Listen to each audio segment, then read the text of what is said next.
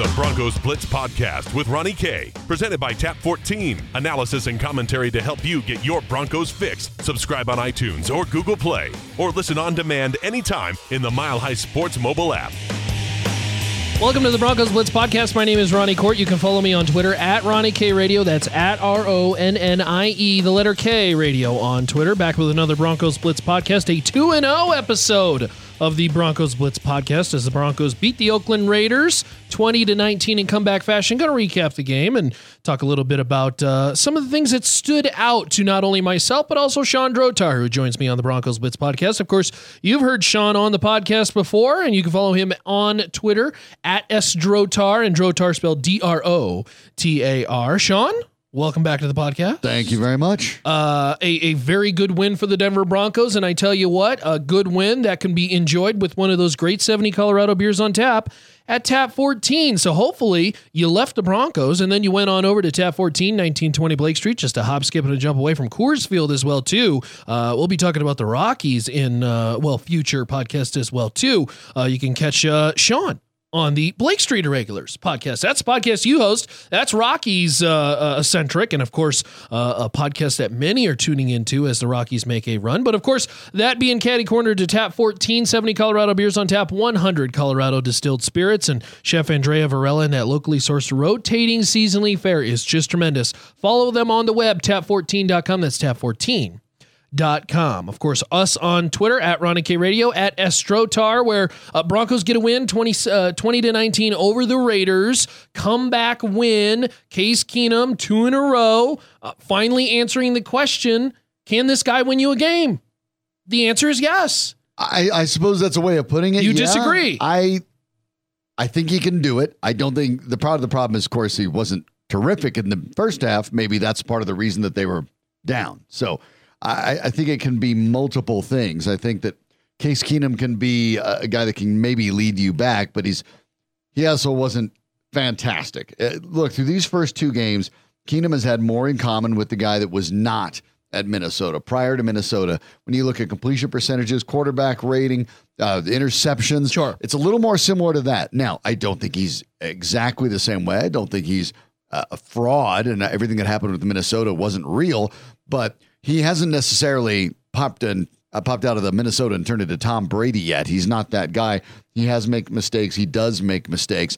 But the team is starting to believe in him. They realize that they can get the job done late. In the Broncos' case, they shouldn't have had to get it done this late. And they're very fortunate that John Gruden made a horrific play call in the fourth quarter not to kick a field goal and instead go for it on 4th and 1. And on top of that, made it worse by deciding to roll out, dump off to the fullback was the good plan. But regardless, a win is a win. When you only had 5 last year, and you have 2 in your first 2, you'll take it. Well, and I always say that the difference between a 6-10 team and a 10-6 team is games like this. These are the games you should win. And we're going to look back on this game at the very end of the season, and nobody's going to remember that they barely won this game. Or they're going to see the W, and that's all that matters. So they are 2-0. It's the Broncos Blitz podcast, of course, presented by our friends at Tap 14, 1920 Blake Street, just a hop, skip, and jump away from Coors Field. And Tap 14 on the web, tap14.com. And our friends at Pro Football Focus. Want to thank our friends at Pro Football Focus. New friends to the program, of course, profootballfocus.com. Get 20% off your subscription using the promo code POD20. Speaking of 20, that's how many points the Denver Broncos scored in the second half and all together, because they got shut out in the first half. What changes were made at halftime that you saw were super glaring that allowed them to be more effective in the second half? Because no points in the first half, 3 first downs, they were terrible in the first 70 half. plus yards, and might I remind you, 53 of them on one run by Phillip Lindsay. Second half, all of a sudden, they look like a new team. I think there were some adjustments, and if you're talking about things that are promising from year 1 to year 2 to Vance Joseph, it's this, because very rarely were there adjustments last year in any of those particular games. There is here. So they adjusted. They realized you needed to do shorter, quicker passes.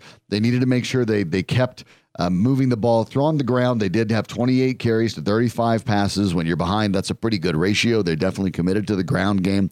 So I think they adjusted. I think they adapted, and they made more makeable throws for Case Keenum to hit. The truth of the matter is, we've seen it in 2 games. Case Keenum is not that accurate going down the field. He's just not. And we saw the balls float on him. We see a couple things like that. He's better off with the short, quick passes. The Broncos made sure they facilitated more of those for him in the second half. And I'm totally okay with the death by paper cut strategy here, because this is not... That's the new NFL. This is the new NFL. And this is a team that is not going to push the ball downfield. But certainly they started to open it up a little bit more in that second half, as the offensive line gave Keenum and the offense a lot of time to work. And... look, let's chalk it up. I think Khalil Mack on that Raiders team, Denver doesn't win that game, but they couldn't get the offense off the field. Denver controlled a lot of the clock in that second half, and certainly effective enough to where they can win the game. So a big win. A win is a win. I don't believe there is such thing as a ugly win or a good-looking loss. Really? It's a win, it's a loss. Wow. Period. End of story. I think there's good-looking... I tell you what, I will say this, not in the NFL. Not in the NFL, where every game is so crucial and it hinges just on wins and losses, but that's another topic for another podcast. What did Denver do to bottle up Marshawn Lynch? Because talking to different individuals, some thought Marshawn was a little bit more effective than others. I thought they did a very good job at Marshawn Lynch. As far as containing him. Yeah, he only averaged 3.6 and a long of 11. Yeah, I think this is one of those. Well. This is one of those situations too where I think if Oakland was going to win, it was going to be because Marshawn Lynch had a stat line of 20, 25 carries, a buck, 120 yards, and a touchdown. Were you impressed with the stoppage of Marshawn Lynch on that Denver defense? Yeah, absolutely I was. I think that was very good, and I think it was a major part of the reason they won, because the Raiders got ahead. They were effective. They could have been churning out the clock. That was something that basically would have, doomed Denver. So they stacked the box against Marshawn Lynch. They weren't terribly afraid of Derek Carr. That was obvious. They left Amari Cooper in single coverage, and the Raiders were able to get over on them with that. They were at times. Carr only had 3 incompletions the whole game, and Amari Cooper had 10 catches on his 10 targets for 116 yards. But the Broncos seemed to be willing to bet that hookup couldn't necessarily beat them if they stopped the Raider running game. And they did stop the Raider running game. 27 carries for 92 yards. That's only 3.4 per, and the 1 touchdown by Lynch. Yeah, you touched on it a little bit, and I do want to get into it. The Denver defense, the depth at corner. We've talked about it in previous podcasts. Let's call it like it is. It's not good. It's not good at all. Is there a solution to this? Because I just don't see one. Not during the season. There's nobody in free agency. You're not going to progress Isaac Yiadom quick enough.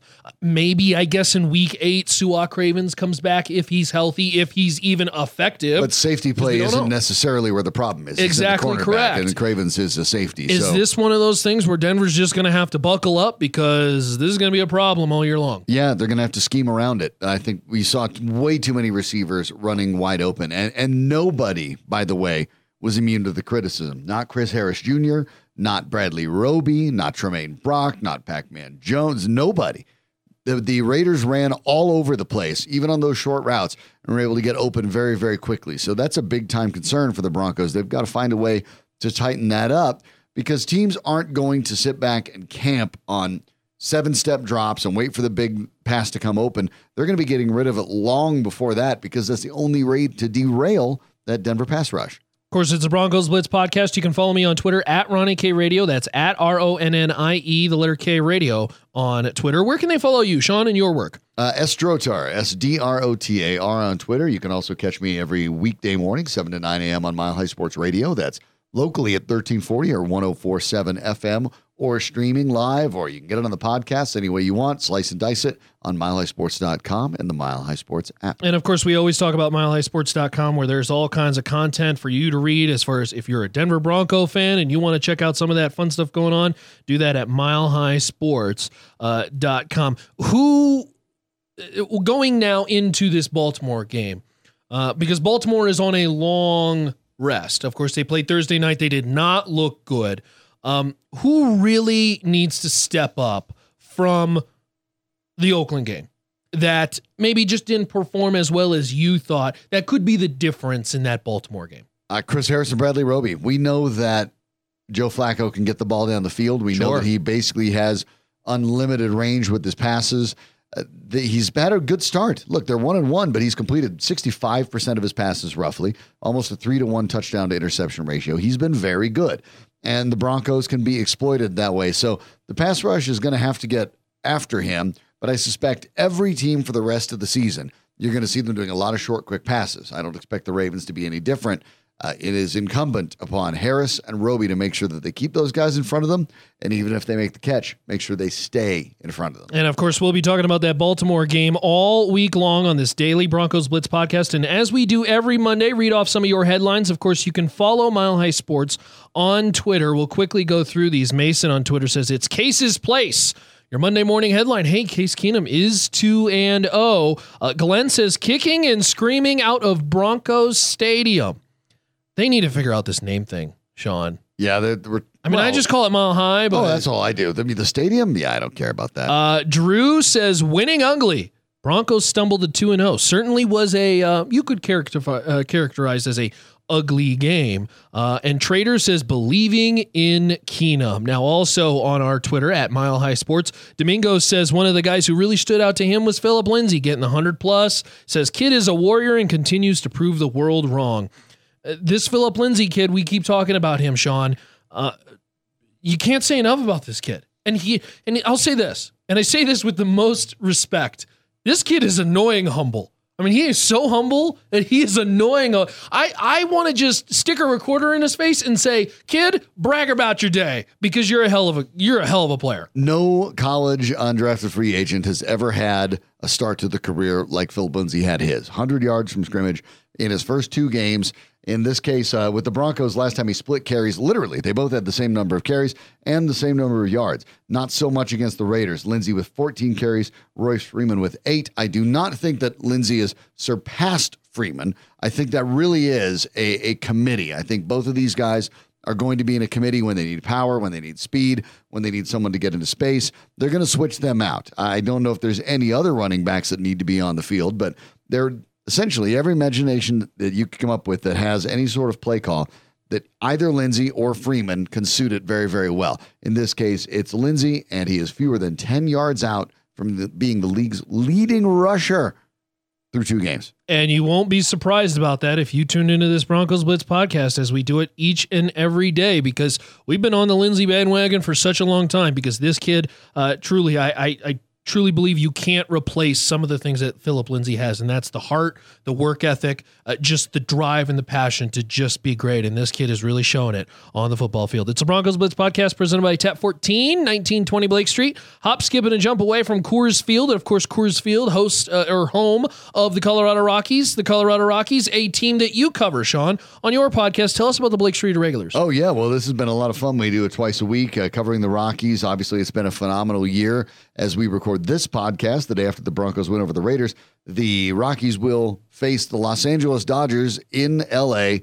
with first place directly on the line. That's the Rockies are only a half game ahead of the Dodgers, and here they are for 3 games. It's about as big a series as you'd hope. From time to time again, you'll hear Rockies fans say, I just want them to stay relevant into football season. I just want meaningful baseball in September. Well, they're in first place in their division with about 2 weeks to go. How's that for meaningful?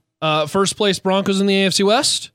First place Rockies in the NL West. Tied for first place. By the way, first place. A really dangerous looking Kansas City team. Well, be sure to tune into that Blake Street Irregulars podcast hosted by Sean. And of course, you can find that at milehighsports.com. That's it for the Broncos Blitz podcast, our daily podcast. Broncos win 2019 over Oakland. I'll be back tomorrow and in days coming. Of course, I'll be in the locker room. You can follow me on Twitter at Ronnie K Radio. That's at RONNIE, the letter K, radio on Twitter. And of course, Shawn S. Drotar on Twitter. And follow him on his work at milehighsports.com. We got all kinds of great Broncos content from Justin Michaels to Rich Kurtzman, TJ McBride, Zach Seegers. Our whole team at Mile High Sports just does a tremendous job over there at milehighsports.com. And that's where you can find the archives of the Broncos Blitz podcast at milehighsports.com. That's milehighsports.com.